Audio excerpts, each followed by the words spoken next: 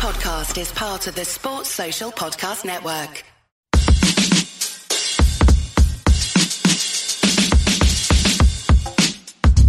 And welcome back to the Rock Chalk Podcast. I'm your host, Danny Mitz. Today we are previewing actually both Kansas versus TCU games because for whatever reason, when they had to postpone the first one early in the season, they decided to cram them back to back, which I absolutely hate. And yet, actually, I just absolutely hate it. So, but to come on the podcast to help me preview this TCU team, talking about the TCU team for the first time the entire season, which is really weird for me here on the podcast. Melissa Triebwasser, formerly of Frogs of War, but now I actually don't remember the name of the new site she's at. So, Melissa, how are you doing today? You know, I am doing well. It is very weird for it to be, I guess, March 1st by the time this posts and not to have talked TCU Kansas basketball yet. I know, it's so weird. Like, it's really, especially really when the first game was supposed to be the first game of the Big 12 play for at least for TCU. So, it's been a ride. Yeah, it was for the Jayhawks as well. And honestly, like, it was one of those, hey, this is the perfect time for, you know, Kansas to play an opponent that, yes, could potentially be a problem, but probably the way that the teams were trending at the time, like it was Kansas's get back on track type of game. And then it didn't happen. And then you worried about going to Stillwater as the opening game of, you know, Big 12 play. And so it was like really, really stressful time. I'm sure it wasn't very, fun for the people that were dealing with COVID issues in the program, but, I definitely much would have preferred to be having this one at the beginning of the season and then another one at the end of the season. So that there was actually some time to talk about some differences between the teams. Because there's one thing that, like, the one thing that scares me the most, we saw it with Kansas women playing Oklahoma State women back to back, that second game is kind of, you don't really know what to do with it, right? Especially if you have a really good game in the first game, well, then they know exactly what to do to, like, you know, try something different to stop you. So, like, that's what I'd be worried about, or that's what I am worried about as a Kansas fan going into this game. Or this series of games with TCU. I don't know. It almost feels like an NBA playoff type of scenario where you got back to back at two different locations. But all right, Melissa, first of all, what's the new site that you're heading over to? So assuming that this is going out on March 1st, it will be my first day at Frogs Today, which is a new venture being launched, in partnership with a couple of different people. Brian Estridge, who is the voice of TCU, play-by-play for basketball and football, is on board. And, Jeff Wilson, who, if you're a fan of the Texas Rangers, you remember him from long ago. And then most exciting of all, is the fact that Jamie Plunkett, who I served as co-managing editor with for 8 years, and who was at Frogs of War for 10 years, is also on board. So we will be continuing our coverage of TCU together, which is really exciting, and getting to do it in a new venture with some new challenges and some new exciting opportunities. So it's a weird time in my life in some regards, but also a really exciting one. I know exactly the feeling, having just jumped over to the new Blue Wings Rising site over on the SI Fan Nation Network. So yeah, it's really weird leaving something that, I was over at Rock Chalk Talk for 8 years. Actually, it sounds like you were at Frogs of War for about the same amount of time. So, a little weird, that we're both moving on to other things at basically around the same time. But, all right, we have a game to talk about. Obviously, Kansas TCU. Actually, I'm sorry. I keep saying that we have two games to talk about because I'm not going to have you back on. I'm sorry. In a couple days to talk about the aftermath of the first one, and then the new one. Cause I'm going to be honest. I don't know that much would change no matter what happens in this first game. I don't know that the game plans change too much. I don't know that really that much in terms of scouting report changes. So rather than having the exact same podcast post twice, which I've thought about before, but no, I'm not going to do it. Looking at this TCU team though, like this has been an up and down season for them, which I don't know if that is a normal thing. It seems like it's a normal thing every time I pay attention to TCU that, it's really good at the beginning of the year. There's a lot of optimism. Stuff happens in the middle of the year and then it kind of turns around at the end where you get that optimism again. This has been an up and down year for TCU though. I mean, that is a fair assessment, right? I don't know if I'd say it's been up and down. I think it was really, really up. And then there was a very significant event that happened, which was Mike Miles got fouled by Matthew Mayer. And don't worry, Evan and Matt, wherever you guys are listening. I'm not blaming Matthew Mayer for the foul. It's a point of emphasis and that it's just a factual thing that happened. It was Matthew Mayer that fouled him. No, nothing untoward there. But I know I'll hear about it. And from that point on, Mike Miles exits the game a minute and a half into the second quarter in a game that TCU was leading. He had like 26 points at that point, or 22 points at that point in the first half. And from there, TCU kind of went into their little bit of a swoon. I think that when you look at who they played, you can point to a loss at Oklahoma State, a loss to Iowa State at home, and a loss to Kansas State at home as the three games where Mike Miles not being 100% or missing in action were super costly. But then he wasn't 100% in some other games too that they managed to win. So, for me, it's been kind of this like just floating in mediocrity for the last couple of weeks as Miles kind of got back to his normal form, and then showing that this team can still be special like we believe they were heading into Big 12 play before he got hurt, by beating Texas Tech Saturday at home. So up and down, maybe not. It's just been these like moments of, oh my God, we're not going to make the tournament, to, oh my God, we could win a game in the tournament. But it hasn't felt like it's been a roller coaster. It's felt like it's just been really, really high or really, really low. Well, by definition, it's kind of a roller coaster. Yeah, exactly. Down, but no, it's all right. There's definitely a very good reason for it, though. It's not like an inexplicable, the bottom dropped out and you're wondering what's going on. Like Mike Miles, the guy for TCU. Like, I think it's fair to say he is the guy that makes this team run. Him being out is a fairly significant, development there. You know what though? I will say you did bring up Matt Wilson, and, I don't know if you actually heard him being on the podcast on Friday where he talked about, his fundamental philosophy of basketball, that every team has to have one player who's a complete a-hole. You know what? Like, is it fair to say that Matthew Meyer is that guy for Baylor? And honestly, more importantly, who is that guy for TCU?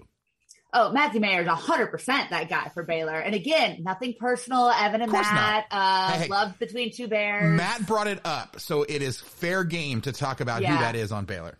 No, and I think that's absolutely true. I mean, I coach basketball. I had a kid that I sent in just when I wanted her to piss off the other team, and I told her that was her job. Don't commit any illegal fouls, but your job is to go in, and if you don't have 4 fouls at the end of the game, we probably did something wrong. So she was really, really good at that. It was perfect. I think for TCU, it's a little bit different. I think it's Eddie Lampkin, and I think what's so interesting about that is that he is far and away the fan favorite of that team. He is the one that is beloved by TCU fans, by the TCU Frog Army, and probably the guy that you hate the most is the opposing team. Not because he's going to commit the hard fouls. He's going to do that because he is just a big dude, but he is the guy that is looking to show you up at every single opportunity. He is the most demonstrative guy on the team. He is the energy guy. He is the one that's diving on loose balls, that's just making everything miserable for the opponents. And so, beloved in a way that I don't think that this character usually is, like legitimately loved by TCU fans, but also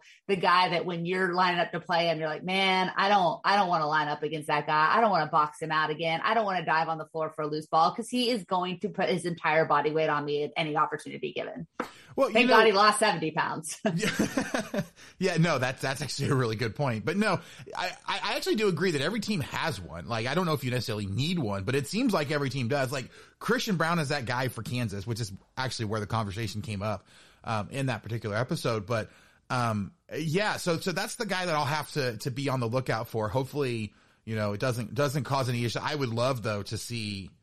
I'm not actually thinking we're ever going to see Christian Brown on Eddie Lampkin, but I would be very interested to see how that would actually end up. I mean, Brown plays way too much out on the perimeter. It doesn't look, from what I can tell, like Lampkin plays out on the perimeter at all. So not much. Yeah, exactly. So, all right. What about other players on this team? Like who are the main guys that TCU goes to, and what kind of, I guess, like what's the style of play that they like to play? I think obviously Mike Miles is the guy. He's the guy who kind of the straw that stirs the drink. And I think I was talking to Colin Post, who is the TCU's 360 beat reporter. Nobody loves TCU basketball right now more than Colin Post. Nobody believes in them more than that kid.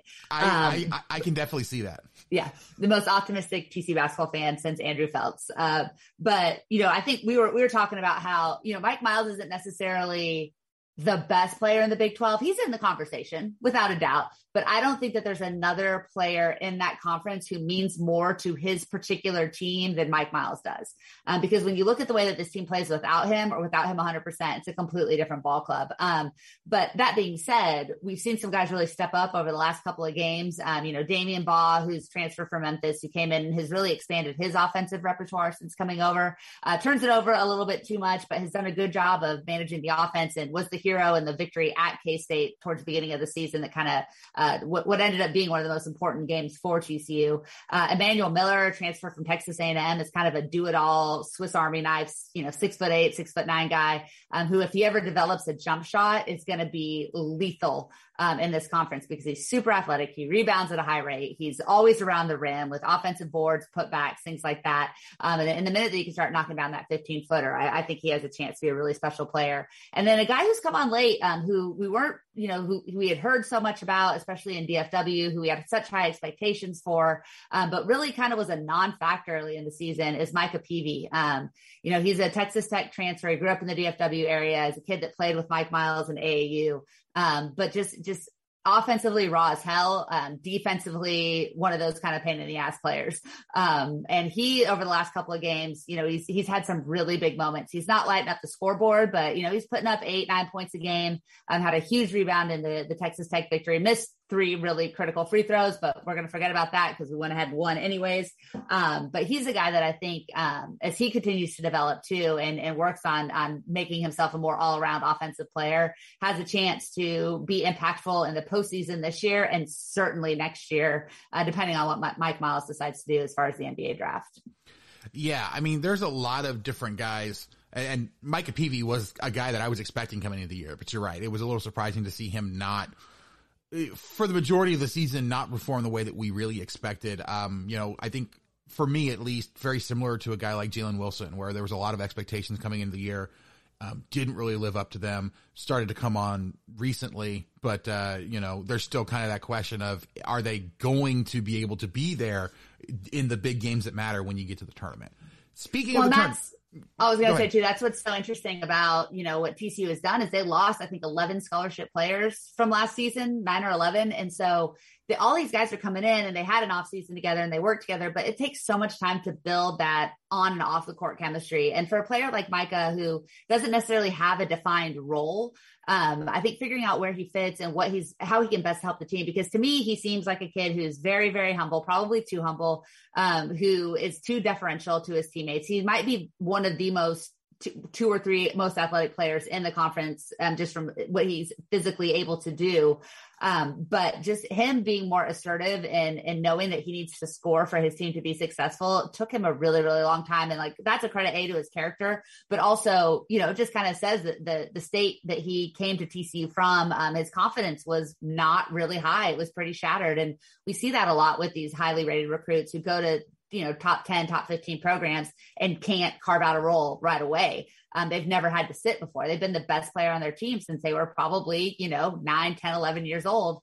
And all of a sudden you don't know how to assimilate. And so he's not only had to do that as a freshman at Texas Tech under Chris Beard, he had to come back and then do it again at TCU under Jamie Dixon. Both of those guys have similar expectations as far as what you provide defensively, but run very different offensive systems. And so credit to him for keeping his nose down and keeping working and fighting through it. And I really hope, I just like the kid. I just hope that he has a chance to have some more of those big moments down the stretch.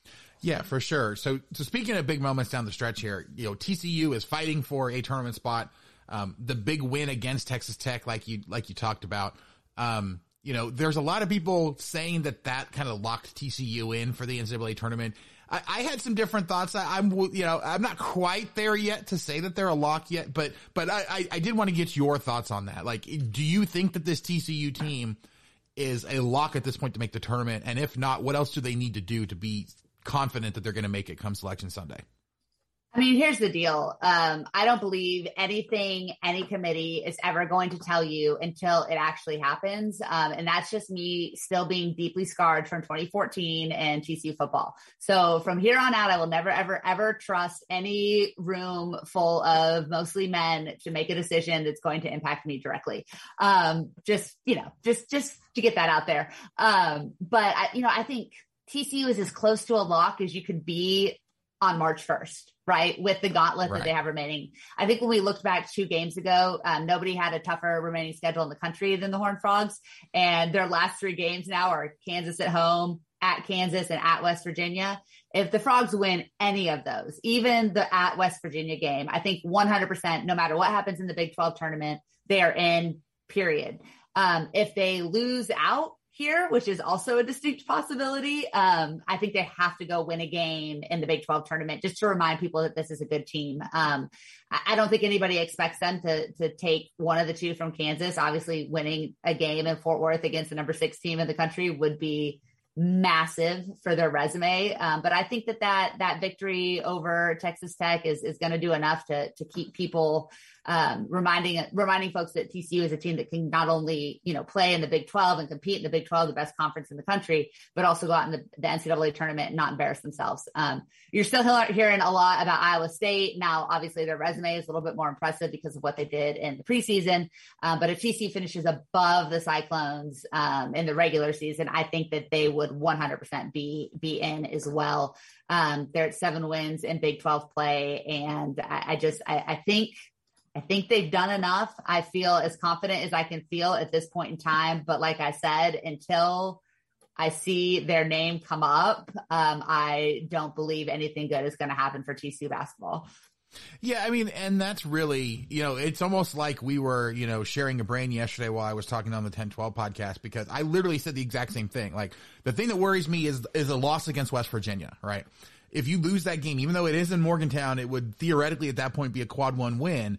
Like, that is a game that people could realistically say, hey, makes you doubt whether TCU should be a tournament team. I honestly think that they've done enough. I think that they should be in. Whether they're going to be in, I think, is always the question. Because like you said, we all have our thoughts about who should be in. Unfortunately, the committee doesn't always use common sense when it comes to that sort of decision there. So, but like, to your point, like, this is definitely a team that has done pretty much everything you can ask for, from a team that is going to get an at-large berth. And so, a win against Kansas in either of these 2 games, I think locks it up at that point. They have plenty of top tier wins. I think even a win in the Big 12 tournament theoretically could go ahead and do it as well, because if you think about it, it's going to be against a Texas or a Texas Tech or a Baylor. Like, you're going to have a quality opponent that if you get that win, that should be enough to push you up as well. So I don't think TCU has too much to worry about unless they get destroyed by West Virginia, which I don't see happening. As tough as West Virginia has been to play against, and they almost pulled off the upset against Texas, I honestly think that says more about Texas than it does about West Virginia's chances to finish strong, because unfortunately they've had issues all year long. So, all right, I do want to talk specifically about this game, but before we do that, I need to throw it to a quick break. We'll be right back on the Rock Chalk Podcast. This is Brandon Phoenix, a.k.a. I Also Hate Pitt, joined by my brother, Jeremy J.N. Fiend Phoenix. We are the Raspy Voice Kids. We do the Raspy Voice Kids podcast. If you love West Virginia University, you will love our podcast. If you don't care about West Virginia University, you will love our pop culture segment. It begins every single episode. You can join in the fun anytime, any place. Get at your boys. And we're back here with Melissa Treebwasser of Frogs today. Look, Melissa, this TCU team, we've already talked about the individual players. It is very, very tough to have back-to-back games against, as you said, the number 6 team in the country at this point, in Kansas. Kansas is right now the clear leader. Yes, Baylor beat them on Saturday, but Kansas still just needs to win one of these 2 games to feel extremely confident about their chances of winning the Big 12, whether it's outright or sharing the title there. It doesn't seem like Kansas has a lot of pressure in this game. I don't know that TCU does either, but what do you think is going to be the biggest factor in this game? Is it individual matchup? Is it like style of play? Like, what is it that's going to really affect who actually wins in both of these games? I mean, to me, it comes down to one thing and simply one thing, and that's who's gonna control the glass. When TCU has been successful against good teams, and we saw this Saturday against Texas Tech, it's when that they have been held their own on the defensive glass and been absolutely dominant on the offensive glass. When they are attacking, when Eddie Lampkin and Micah Peavy and Emmanuel Miller are getting after those rebounds, that to me is a difference maker. I mean, you can look at the 3-point shooting. Obviously, TCU has struggled in that regard. When they hit shots, it helps. But it really all comes down to how many turnovers do the Frogs have in the first half, and how many offensive rebounds can they outmuscle Kansas for? Kansas is obviously, has some really special guards this year, like they always do. But I think that they can match TCU better than most when it comes to what their bigs can do, just from the athleticism and the ability to get on the rebounding advantage. But I want to see TCU take care of the ball just for one game this season. I'd love to see TCU take care of the ball in any scenario, and then really just get off the offensive end, because not a great shooting team, not a great scoring team. When they've been able to run away from folks, it's been because they've gotten those cheap putbacks and those easy 2 points on that end of the floor. It's kind of funny because it seems like every time Kansas has played a team that supposedly turns the ball over a whole bunch, that team doesn't turn the ball over a whole bunch unless Kansas is doing the exact same thing. So I'll be very interested to kind of see how this works, because it's one of those things. Kansas isn't a bad team when it comes to them turning the ball over, but it seems like for them to get the kind of turnovers that they would need to get to take advantage of the fact that, TCU is, 334 out of, I think it's like 350 something teams. Mm-hmm. They have to speed themselves up so much that Kansas then, for whatever reason, is trying to go too fast and has issues. So I'm worried about, Kansas trying to exploit that and trying to go too fast for whatever reason, being too hyped up. But I do agree. I think at this point, it all comes down to offensive rebounding. That's the one thing that TCU does really, really well. And as we have found time and time again, if you're looking for an upset, you have to do one thing at an elite level, and then just hope that everything else kind of, is middle of the pack. And so TCU has the ability to do that. Kansas had some issues where they just completely take off on the inside. And if Kansas gets to a point where they're just missing shots like crazy, like they've been, prone to do this year, if they go through a 6 or 7 minute stretch where they only make one bucket, TCU is going to have a really good shot in this game. In honestly either of the games, because Kansas has not been immune to that at home either. So I am curious to see how David McCormick does down low. He theoretically should have the advantage here. He's probably the much more physical guy down low. And I think it definitely does help that you have a guy in Eddie Lampkin who is, a big guy that should be able to challenge him, because McCormick seems to play at his best when there's a big guy down low that will actually challenge him, as opposed to, him supposedly being able to bully over a bunch of guys. He just doesn't, for whatever reason, doesn't handle that well this year. So I'm excited about that matchup, but I am a little worried, right, that Kansas is going to go cold for a large stretch of this game, and then it's going to be one of those things where we're wondering how the heck did Kansas not put this game away in the first half like they should have, and then TCU's coming back and it's a nail biter down the stretch. Well, our MO has been to start pretty solidly, or at least play even with good teams in the first 10 minutes, to go on an insane 10-minute swoon where we forget how to hold on to the basketball and can't make a shot to set our lives. And then it just depends what happens in the first 3 minutes of the second half. And so Saturday scenario played out, but the difference between Saturday and what we saw at Texas, at Texas Tech, against some of these, against Kansas State at home, was that the first 3 minutes TCU came out and looked like a team that believed they could win. And we haven't really seen that. So, and even though, TCU wasn't making a ton of shots, they missed a bunch of free throws, they turned it over a ton early on. They made winning plays down the stretch. And again, that was just Mike Miles being healthy and playing a Mike Miles basketball game. And when he's on and he's hitting for 20 plus points and he's dropping dimes and he has 5 steals like he did Saturday, then TCU can play with any single team in the country legitimately. The problem is we haven't seen that game very often since he got injured. And then the other issue has been, it's just who's going to be that second scorer? Chuck O'Bannon had been doing a really nice job as our best 3-point threat, but he's gone cold for the last last 2 weeks kind of. So maybe he breaks out of his little mini slump and has a good effort against Kansas. But Kansas is too good of a team. Tech is a great defensive team. They're not going to overwhelm you offensively very often. And so I think that's the difference, is that if Kansas gets rolling, they can overwhelm TCU offensively. They just have that talent, even if they haven't always put it together this season. You feel a lot more confident in them being able to throw up an 80-point game than you do the Red Raiders on any kind of regular basis without needing a rash of turnovers to make that happen. And I'm sorry, I did not mean to put Red Raiders and rash in the same sentence. Totally accidental. Everybody off now. It's for you, Albie. Love you, buddy. Oh my gosh. We're just like roasting everybody in the rest of the network tonight, aren't we? But just for love, just with love. Yeah. Nothing more. So, you know what? So I'll just say, you know what? Speaking of love, the thing I absolutely love, the line that is coming out from sponsor here on the podcast, Home Field Apparel for the Kansas Jayhawks this week. Look, Home Field Apparel, you guys all know they are the most comfortable vintage college sports apparel anywhere. They have t-shirts, sweaters, hoodies, all kinds of stuff there. They have over 100 different schools, but honestly, the one that's the most important, especially for us Jayhawk fans, is the one that's coming out this Saturday on the 5th of March. Kansas Jayhawks are getting home field. It's about freaking time. I've only been, emailing them and emailing KU Athletics Department every single day for maybe a year or so. You know what? It's just one of those things. It had to be done. Someone had to do it. So, but I've seen the line. It's absolutely fantastic. I can't wait for you guys to see it.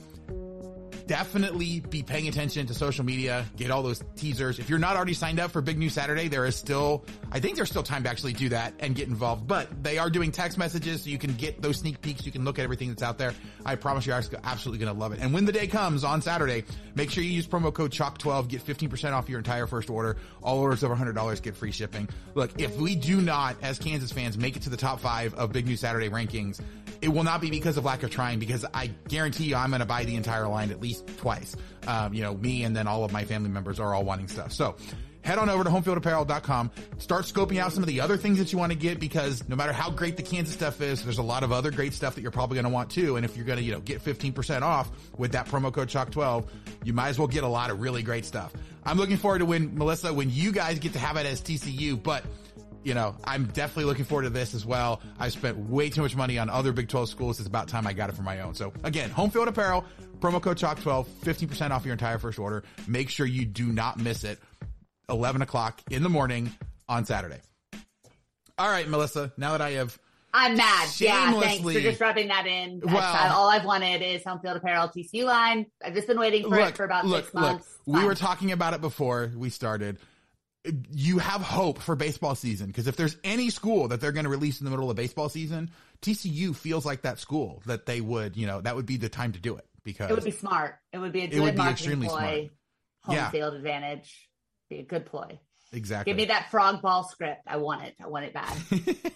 But yes. So now that I've completely derailed all the stuff that we were talking about with the game, although I think we're about wrapping up at this point, I do want to know though, do you think that it's likely that TCU gets one of these two and locks up the NCAA tournament berth? Like, do they catch Kansas napping? Do they, take advantage of what they got in the first game and maybe pick off the second one in Allen Fieldhouse, which I think I'd feel a lot worse about it if those locations were flipped in terms of the order.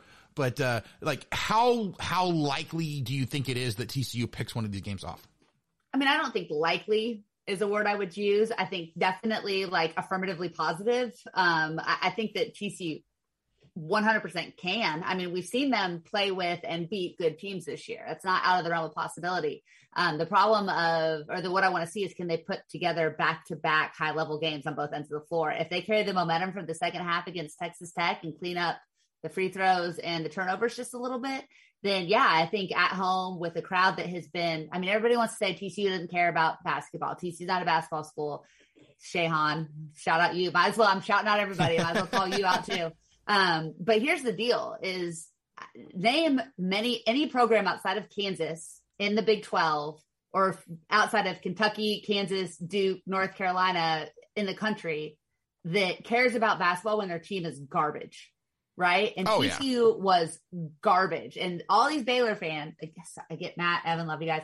Want to talk about how TCU doesn't care about basketball, blah, blah, blah. But it wasn't that long ago that nobody cared about their basketball team either. Winning begets, effort and attitude and commitment and attitude and effort beget winning, unfortunately. And so it's a two-way street. And so we've seen this against Texas, which we totally crapped the bed on the court, but the fan atmosphere was unbelievable. We saw this against Texas Tech, where there were a ton of Red Raider fans in the audience, because of course they all live in DFW, because who stays in Lubbock after you graduate?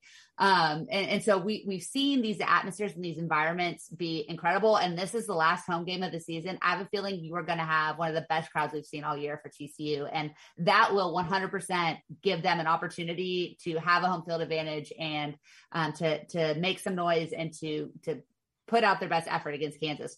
Will that be enough?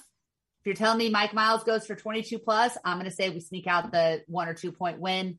If Mike has an off night, if he's in the 12, 15 point range, I think TCU probably loses by 10. I fully expect the first 10 minutes to be all Horned Frogs, and it's just going to be a matter of, can they withhold as the team swoons, the inevitable swoon that's going to happen? Can we not finish the half with a fluster of 5 or 6 turnovers in the last 5 minutes and, a bunch of jacked up 3-pointers? And that's kind of what we've seen the last couple of weeks too. So I think, yes, I don't expect to go up into Lawrence and win by any stretch. So our best chance is Tuesday night. And if they put together a complete game, then yeah, I think they can absolutely get the win. But I'll tell you this, I feel a lot better about going to Morgantown and winning right now than I do beating Kansas at home.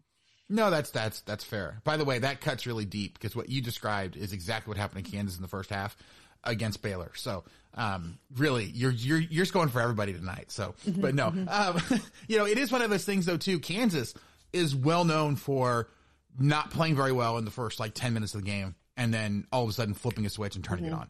And that's what I would be worried about as a TCU fan, is that there is not going to be a single point of the game where you feel like a lead is safe. Right. Yeah. Unless you're up by 20 points with 2 minutes to go in the game. And even then, I might be a little worried. Anything that gets going could snowball really easily with how dominant this offense can be at, in lightning quick stretches. So, it's going to be really difficult. I do think that TCU could even potentially carry some momentum out of, keeping a game like this close, a 5-point loss, one where they never really were, ahead and thinking that they were going to win it, but kept it really close and built some momentum. And, Kansas has been known to throw out a few stinkers at times. It's not nearly as likely at home as it is on the road, but it is one of those things where I think that TCU could build some positive momentum so that even if they don't get a win in either of these 2 games, but they can keep both of the games pretty close, you feel really good about going into West Virginia and getting that win that you need to really feel like you've locked up the NCAA tournament. So I do think I am actually scared of these games, just because, look, I still remember the YMCA game. I still remember some really bad games that Kansas played against TCU at times where they really should not have played as badly as they did against TCU. So yeah, I'm definitely worried about it, although probably not as worried, or I'm probably a lot more worried than most Kansas fans. So we'll see how that goes. To your point though, really quick about, TCU fans supposedly not, or TCU not being a basketball school. Speaking from personal experience, it is really hard to be a diehard fan of a team that loses all the time. And TCU was there. Baylor was there. Everybody was there, right? A Kansas football fan. Look, I was a Kansas City Chiefs fan when they were horrible. I was a Royals fan through the 2000s. I know bad teams. I also know how hard it is to be a diehard fan of a bad team. I've got a lot of practice. Kansas basketball is the one thing that I have where they have not been a bad team the entirety of when I, have been a fan of them. And so I imagine though, if something happened and Kansas basketball was a really bad team for a long time, for a decade, you'd have a hard time, I think, packing that gym for certain games as well. So it's one of those things where once they get it rolling, and I have every confidence that Jamie Dixon is a guy that can get it rolling. Obviously, dealing with the rest of the Big 12 doesn't really help with how tough it is. But, if they can start to build some momentum and get it going, TCU is going to be a place that's going to be tough to go in and play. Just like every other gym in the Big 12. The team starts playing well, and it's difficult for anybody to go in there because it gets rolling. So, all right, Melissa, any final thoughts you want to leave us with tonight?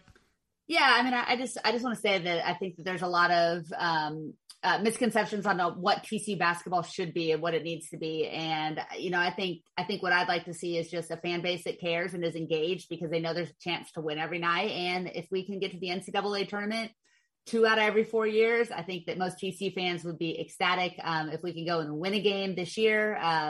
I think that alone would completely change the outlook of this program going forward. People are getting a little tired of Jamie Dixon, and I'm sure you could go out and get other coaches that could do a fine job too. But at the end of the day, this was pulling this thing. TCU basketball is the equivalent of Kansas football for a really, really long time. And so just the fact that people are invested in the games and showing up and packing the Shawley, like they threw a lot of money at that arena, and it's a beautiful, beautiful facility. And now you finally have students that are excited to be in it and be a part of it. So I think the future of the program, if not bright, is at least no longer dim. And if we can continue to bring in top talent through the transfer portal and through, high school recruiting, then there's a chance for this program to be regularly competitive in the Big 12, finish in the top 5, every 2 or 3 years, and be a team that gets in, that's playing into March meaningful games for a really long time. And me, as someone who loves basketball, first and foremost, I would be totally okay with that. Oh yeah, for sure. I'm looking forward to when TCU is kind of like Texas Tech. Look, a lot of people said for the longest time that there's no way that Texas Tech, with the way that their program was, is that we're going to get up and, consistently compete at the top of the conference. Texas Tech is a perfect example of a team that can, and a program that can get it turned around and can consistently be. It's just about getting the right guys, getting the right head coach, the right assistants, having it all gel, and then it builds its own momentum. So I am looking forward to when that happens for TCU fans. I really like, the Horned Frog program. I've really enjoyed having them in the conference. So I'm looking forward to all of the games that are going to be coming. I'm honestly glad that the Big 12 is sticking together so that we can continue to play a lot of these teams. So I'm excited for all the new teams coming in too. I'm a huge BYU fan because I'm LDS. I, grew up following BYU. So it's going to be a little weird having both of the schools that I actively root for in the same conference, but you know what? That's the break. So, all right, Melissa, thank you so much for joining me tonight. Once again, where can everybody find your work online? You can find me at the Coach Melissa on Twitter, and very soon you can find me at frogstoday.com. Yeah, I am looking forward to it. Any idea when is it launching? Do you guys have an official date yet, or it is up? Or it's running. Already going. I just haven't seen it because I'm not paying attention apparently. Yeah, well, and it's a startup. So Jamie will be covering the TCU Kansas game tomorrow night for Frogs Today, and I believe I'll be covering baseball for the site. So I'll be watching both. That's a nice thing about being remote now. I can listen to the baseball game, watch the basketball game, and be living my best California life. Sounds fantastic. All right. Well, Melissa, thank you so much for joining me. Thank you guys so much for listening. If you have not already, please do go out wherever you get your podcasts, whether it's Apple Podcasts, Spotify, Stitcher, any of the other million apps that are out there. Just search for Rock Chalk Podcast so you can subscribe and get every episode as soon as it comes out. If you can give us a rating and a review, 5 stars, nice comments would be absolutely fantastic. If for whatever reason you can't do that though, just let us know what it is we can be doing better. We really do bring the podcast to you guys to get you all the information you need in as entertaining a way as possible. So if you have any comments, questions, suggestions, people want to try to interview, anything like that, you can email me at rockchalkpodcast@gmail.com, or you can contact me on Twitter at rockchalkpod. We are on the Anchor platform, so you can leave us a voicemail. Just go to anchor.fm/rock-chalk-podcast/message, and I promise we'll get your voice on the show. We are part of the 1012 Podcast Network, absolutely fantastic group of podcasters over there covering all the teams in the Big 12 Conference, so that you know exactly how the Big 12 Conference is going to affect the Jayhawks. Just go over on Twitter at 1012 Network, and you can find links to all the great shows we have over there. But that is going to do it for us today. Again, Melissa, thank you so much for joining me. Thank you guys so much for listening, and we will catch you guys next time on the Rock Chalk Podcast.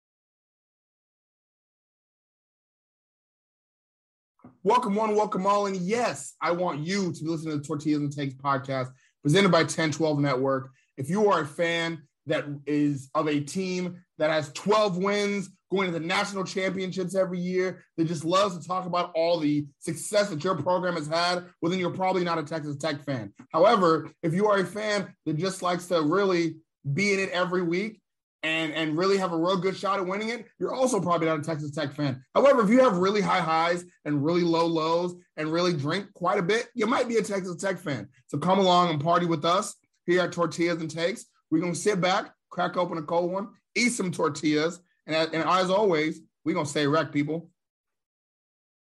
Sports Social Podcast Network.